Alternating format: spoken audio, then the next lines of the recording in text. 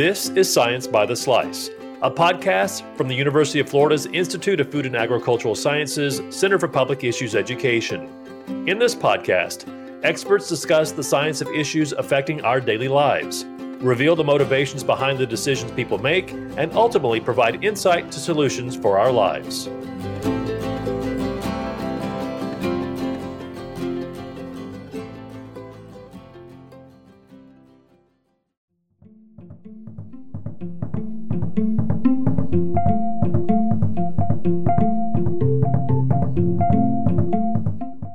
Hi listeners, this is Michaela Cancer, Communication Specialist at the Pie Center.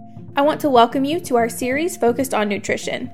In this series, we will hear from two registered dietitians as they share with us the role that food plays in our bodies, in our communities, and ultimately in our lives. To kick off this series, we will hear from Dr. Carla Shelnut, Associate Professor in the Department of Family, Youth, and Community Sciences at the University of Florida and Extension Nutrition Specialist. In this episode, Dr. Shelnut is going to share with us how she uses her role at the University of Florida and the land-grant model to research, educate, and communicate with communities to help reduce food insecurity and to maximize overall nutrition. Keep listening.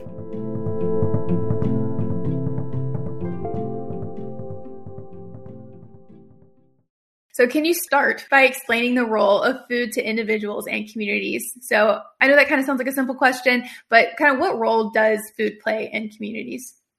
Sure. People think of food, a lot of people think it's just what I'm having for lunch or dinner today, but food in general does so much more than that, right? It really brings communities together.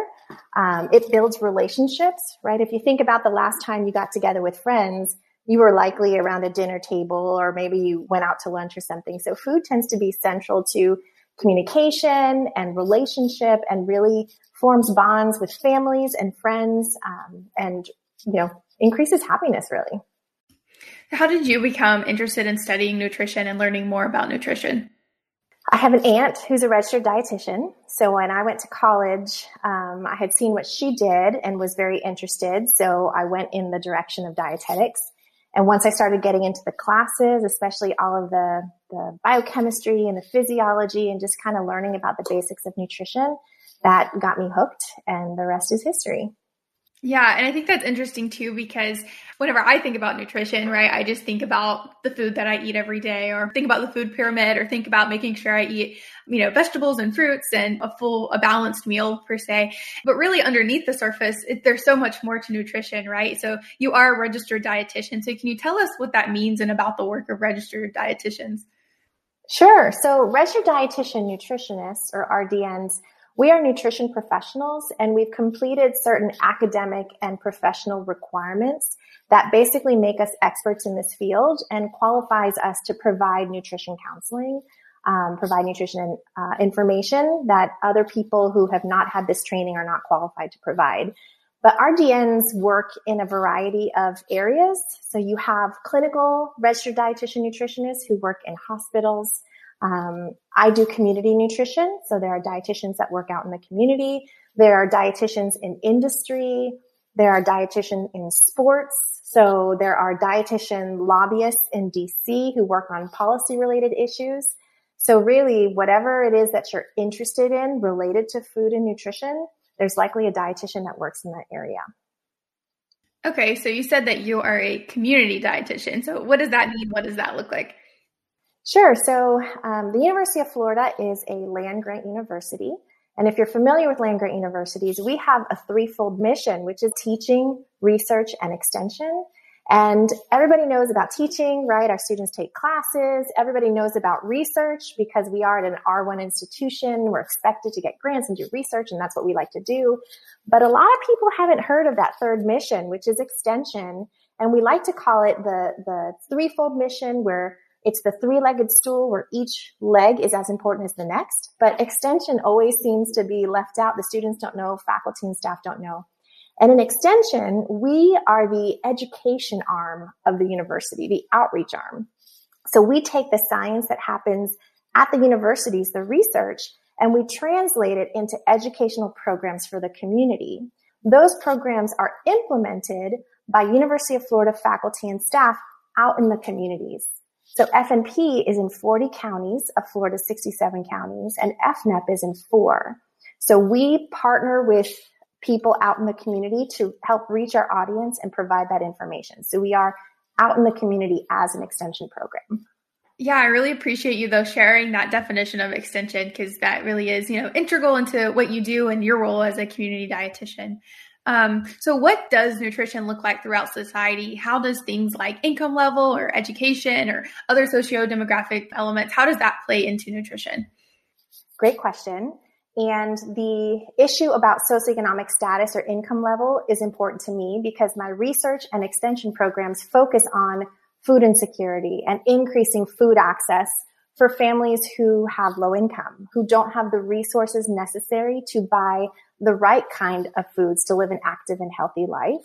So people who are food insecure tend to have a less healthy diet than people who have higher SES or higher socioeconomic status and are able to access that really nutrient-dense, nutritious food. And so families who don't get that food and are eating, more processed food that's not as good for you tend to have an increased risk for certain chronic diseases than those who do have access to those foods. So income level definitely plays a role in the types of foods that people eat. And then when we talk about age, right, in both of the nutrition education programs that I work with, we work with youth as well as adults, as well as older adults. And so depending on the audience that we're talking to will depend on what curriculum we use, what messages we relay. So with the little kids, right, the parents are still making those decisions. So we teach them about nutrition, but we really have to reach those parents because they're the ones making the food choices for the household. Then as the kids get a little bit older, middle school, high school, they're like making their own decisions, choosing their own food. So we're really trying to get them when they're younger, teach them about nutrition, help change the environments that they're in so that it's easier to make the healthy choice. So we make the healthy choice the easy choice is what we like to say. So depending on what age someone is whether or not they're able to make those changes themselves or if we have to connect with the rest of the family to support those healthy habits.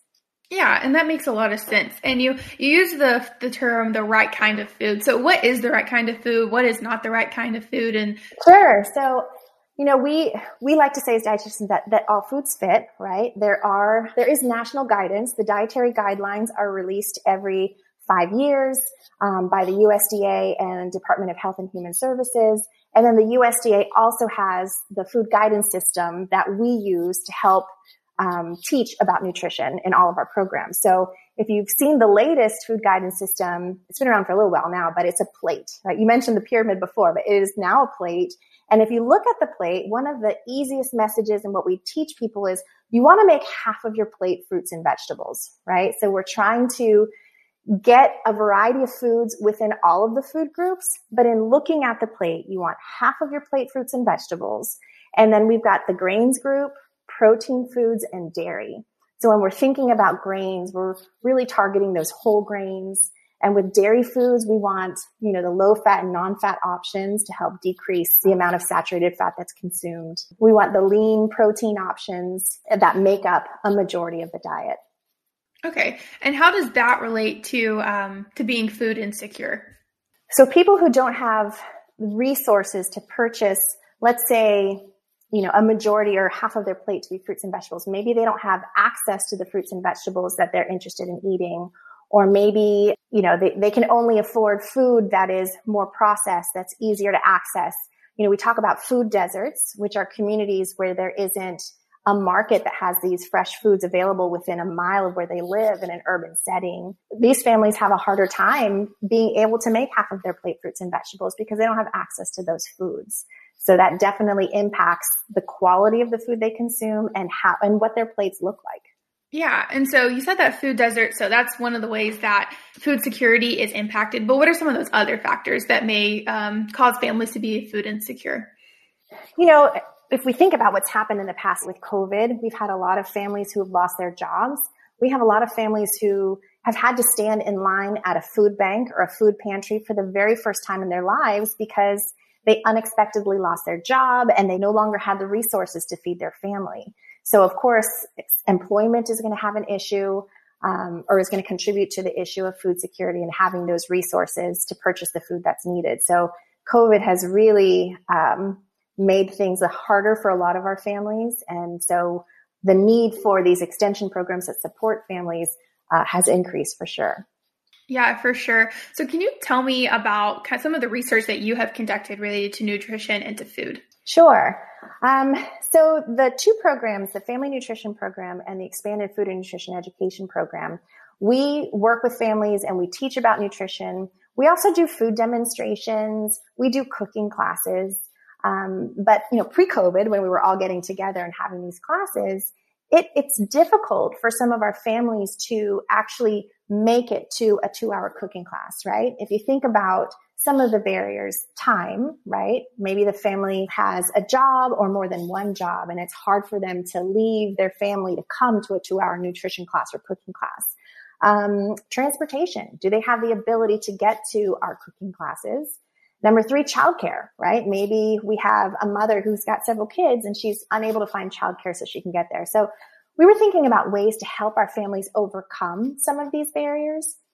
And so we thought, well, what about food delivery or some kind of meal kit program? And so we came up with the idea of testing a meal kit program for our families, but finding a meal kit program or developing one that is lower cost and more sustainable, right? So you have these big national chains like a HelloFresh, where people can have these boxes of food delivered to their homes, which are great, right? I've done one for several years and they're very convenient, but they can be very expensive. So not necessarily accessible for our SNAP eligible families.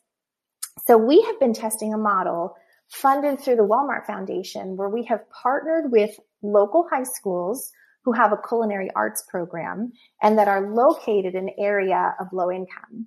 And so the chef and the students purchase the food and put the kits together for us. And all of the kits contain healthy recipes and enough ingredients to prepare the recipe to feed 4 people. And so we're testing this model. Instead of food delivery, the families come to the school to pick up the kits and we're feeding them for 6 weeks. And we're collecting data at baseline, post 6 weeks, and then 6-month long-term follow-up. And we're looking at things like anthropometrics, biometrics. We want to look at fruit and vegetable intake or dietary quality, stress, perceived stress. We have this neat instrument. It's called the Vegimeter, which is an objective measure of fruit and vegetable intake. It looks like a pencil sharpener, and you put your finger in it, and there's a light that measures the carotenoids in your skin that's correlated to your fruit and vegetable intake. So in addition to people filling out a whole bunch of surveys for us and self-reporting their food intake, we can actually look at their numbers and see what changes over the 6 weeks and if their dietary quality has improved. So we're doing this research to provide access to healthier foods, to introduce new foods to families who may not have, tried certain vegetarian meals before. We're providing indirect nutrition education through handouts that they get in these meals that they pick up once a week. We're also helping to equip their kitchen to be able to prepare these meals by providing them with pots and pans and other kitchen utensils that are required to make these foods. That is really cool. That is really exciting and really interesting. So thank you for sharing that. I like the Vegimeter. Is that what you called it? Uh-huh. Yeah, I love that. And that's really neat too, that you guys are able to collect like real hard data instead of having people self-report. So that's really exciting. That's interesting. Yeah, I'll have to take it to your office and you can check your Vegimeter score. Yeah, I know. Actually, I'm kind of curious. So you mentioned the SNAP program. So what is the SNAP program and how does that help families make healthier choices when it comes to food and nutrition? So SNAP is a supplemental nutrition assistance program. That's the benefit side, right? That's where families qualify for benefits based on income and other factors, and they receive an EBT card that they use to purchase food at the grocery store. The UF-IFAS Extension Family Nutrition Program is SNAP Education. So we are the education arm of the SNAP program, and we are funded by the USDA Food and Nutrition Service that goes to Florida Department of Children and Families that comes to UF-IFAS Extension. And so the purpose of SNAP Ed, or F&P is what we call it, the Family Nutrition Program, is to provide nutrition education to families who are eligible for SNAP benefits. And so FNEP also serves the same audience. It's just funded a little bit differently. But both programs teach families to make better choices. We also teach families to stretch their food dollars on a limited budget, right? So we're teaching food resource management skills, teaching them strategies at the grocery store where they can maximize their nutrient density on a budget, which is important. So we're addressing food security in that way, and also increasing their nutrition knowledge and changing behaviors is our goal, right? We want them to improve their dietary quality, increase physical activity, and save money at the grocery store. And so we do that through nutrition education, but we also get to do this really fun piece. It's called Policy Systems and Environmental Approaches. And this is where we change their environment, as I said before, to make the healthy choice the easy choice. So whether that's a policy change, whether it's helping put in a community garden in a food desert, a school garden at an eligible school, partnering with a farmer's market and farmers so that they accept SNAP benefits or even double bucks so that our families have access to healthy foods near them. Our staff, our faculty and staff work on all of those issues to support SNAP eligible families. Yeah. Okay. That's really cool. And that makes a lot of sense. And you talked about, these programs and you guys at the University of Florida and through the research effort you were just talking about, you guys are educating these families directly and indirectly. So what are kind of some of those modes of education that you guys use? Sure. So pre-COVID, everything was face-to-face group education, right? We partner with other organizations within our communities that are already reaching our audience. So that's a strong component is these partnerships and working together for collective impact. And we would go to a site and teach a group or go to a school and teach a class of kids. And then of course, COVID hit and the world changed. And so we had to pivot, as everyone is saying, and learn how to deliver nutrition education through a virtual platform. And so now we're at a place where we're providing a mixture, right? We're able to reach different audiences virtually that we didn't have before, but we still have, families and participants who prefer that face-to-face interaction in a group. So we provide through group education in person, and we're also doing virtual education both at the same time. Yeah, that makes sense. And I feel like the Pi Center is seeing that in some of their research too about different things about, that desire and that need for hybrid education and outreach opportunities. Everybody has a different situation, right? Right. So what does it look like to make healthier choices? And does it look different for everyone based on their current knowledge of nutrition or what their current food choices are? It is going to be different for every person, right? Because while there is national guidance and recommendations on what we should eat, everyone is starting at a different place. And the thing about making changes to your dietary intake is you don't want to make a bunch of changes all at once because that is going to overwhelm and is not sustainable, right? We talk about making smaller changes that eventually lead up to some really great health benefits. And the newest dietary guidelines that were released, they have a tagline which basically says, make every bite count, right? So if you're wanting to make changes and improve your nutrition, think about your dietary pattern. So everything that you eat in a day, and that every time you're eating something or drinking something or deciding what to eat or drink, like that's an opportunity to make that bite count, right? So whether it's choosing a whole grain over a refined grain, or maybe instead of drinking a sugar sweetened beverage, you're going to have a cup of water instead. So at that moment, how can I maximize the nutrition that I'm currently consuming at that moment? So small changes, thinking about how those small changes lead to bigger health benefits in the future. Yeah, I like that. What was that tagline again? It was make every bite count. Mm-hmm. Yeah, I like that. Yeah. I feel like I need to take that home with me personally. Yeah. I know. I was hungry right before this and I was like, there's a bowl of candy, but I went for the blueberries that were just as sweet. I'm very proud of myself. I made those bites count by not eating the Reese's that I really wanted. Not that I'm saying that that's a bad thing because I probably will have a Reese's later, but everything in moderation, right? So why should our listeners care about nutrition? Why is nutrition important? I would think about your health, right? Of all the things that we can do to stay healthy and prevent future chronic diseases, it's what we're putting in our body now, right? What does our intake look like? How can we maximize our nutrition? And not just nutrition, right? There's so many different things that impact health. Nutrition is one factor. It's important. But physical activity, right? There's stress management. There's so many different factors associated with health. And nutrition is one important factor that if we start making every bite count and looking at our plate and eating more fruits and vegetables, it really is going to help in the long run with preventing different chronic diseases and making you a overall healthier person who's happier and has a better quality of life. Yeah, which is really important, right? Mm-hmm. We only get one. We only get one. Let's make it a good one. Exactly. Yeah. So what part can our listeners play when it comes to making healthier food decisions, and how can they help others do the same? One of the things that I think your listeners can do is, if your family members or friends are trying to make better choices, providing that support, right? Because it can be really hard to be the only person in your circle who wants to make these choices, and it's not supported by friends or family. So really, paying attention to friends or family who might be trying to make better choices and supporting that, and maybe changing plans because you know that it's going to be hard for your friend or family member to make better choices at a certain place or something like that. So really being that support to implement that, I think, goes a long way with friends and family.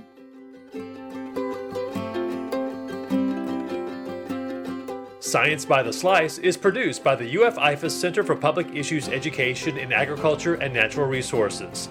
Thanks for listening to today's episode. Subscribe to Science by the Slice on your favorite podcast app and give us a rating or review as well. Have a question or comment? Send us an email to piecenter@ifas.ufl.edu. That's piecenter, all one word, at ifas.ufl.edu. We'd love to hear from you. If you enjoyed today's episode, consider sharing with a friend or colleague. Until next time, thanks for listening to Science by the Slice.